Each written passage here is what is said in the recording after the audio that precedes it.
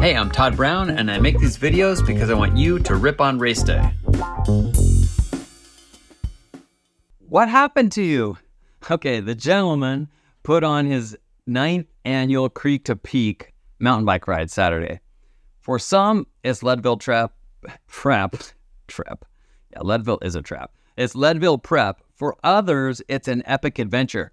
Either way, it's memorable because it always stings. And he pinged me the night before.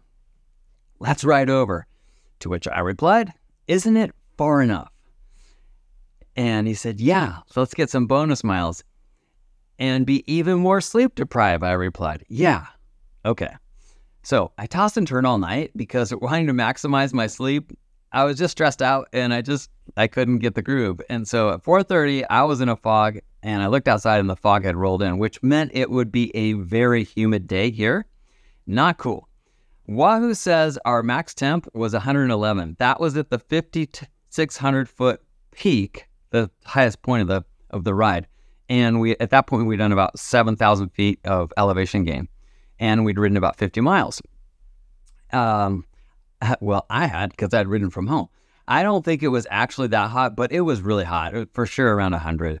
And we had another 26 miles and 2,600 feet of climbing to finish the ride.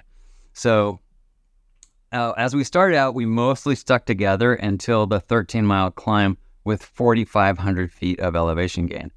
Then it blew to pieces. This climb is called Harding Truck Trail for your local. Almost all of us were suffering alone at our own pace at this point.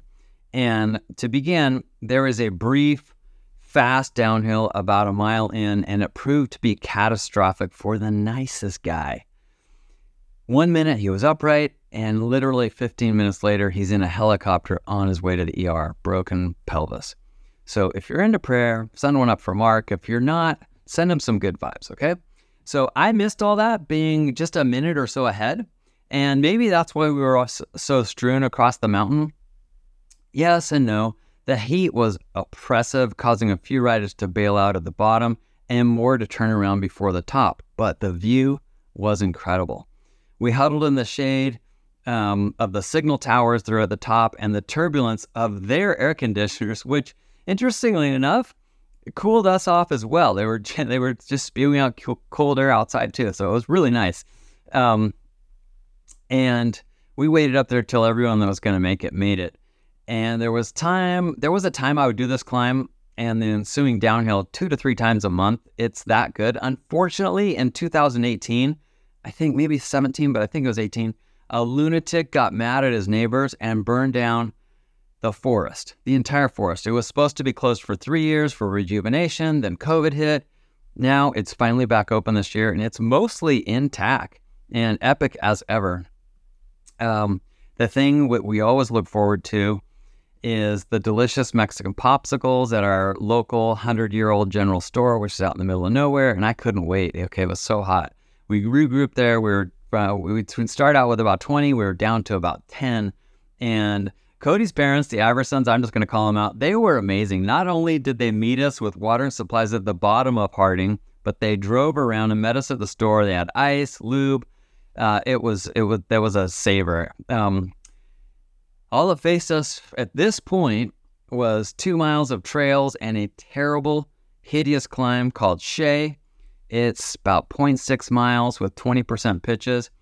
And did I say the gentleman planned this awful ending to the ride? I can't believe I keep calling him that because this is not gentle. And when I finally made it home, Little Pants, our daughter, was FaceTiming Surfer Girl, my trophy wife. And Susie said, "Look at Dad."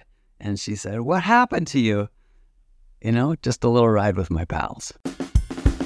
Hey everybody, these podcasts and vlogs are new for Pedal Industries, so if you're enjoying them, please like and subscribe and share with your friends. Thanks so much. Keep challenging yourself.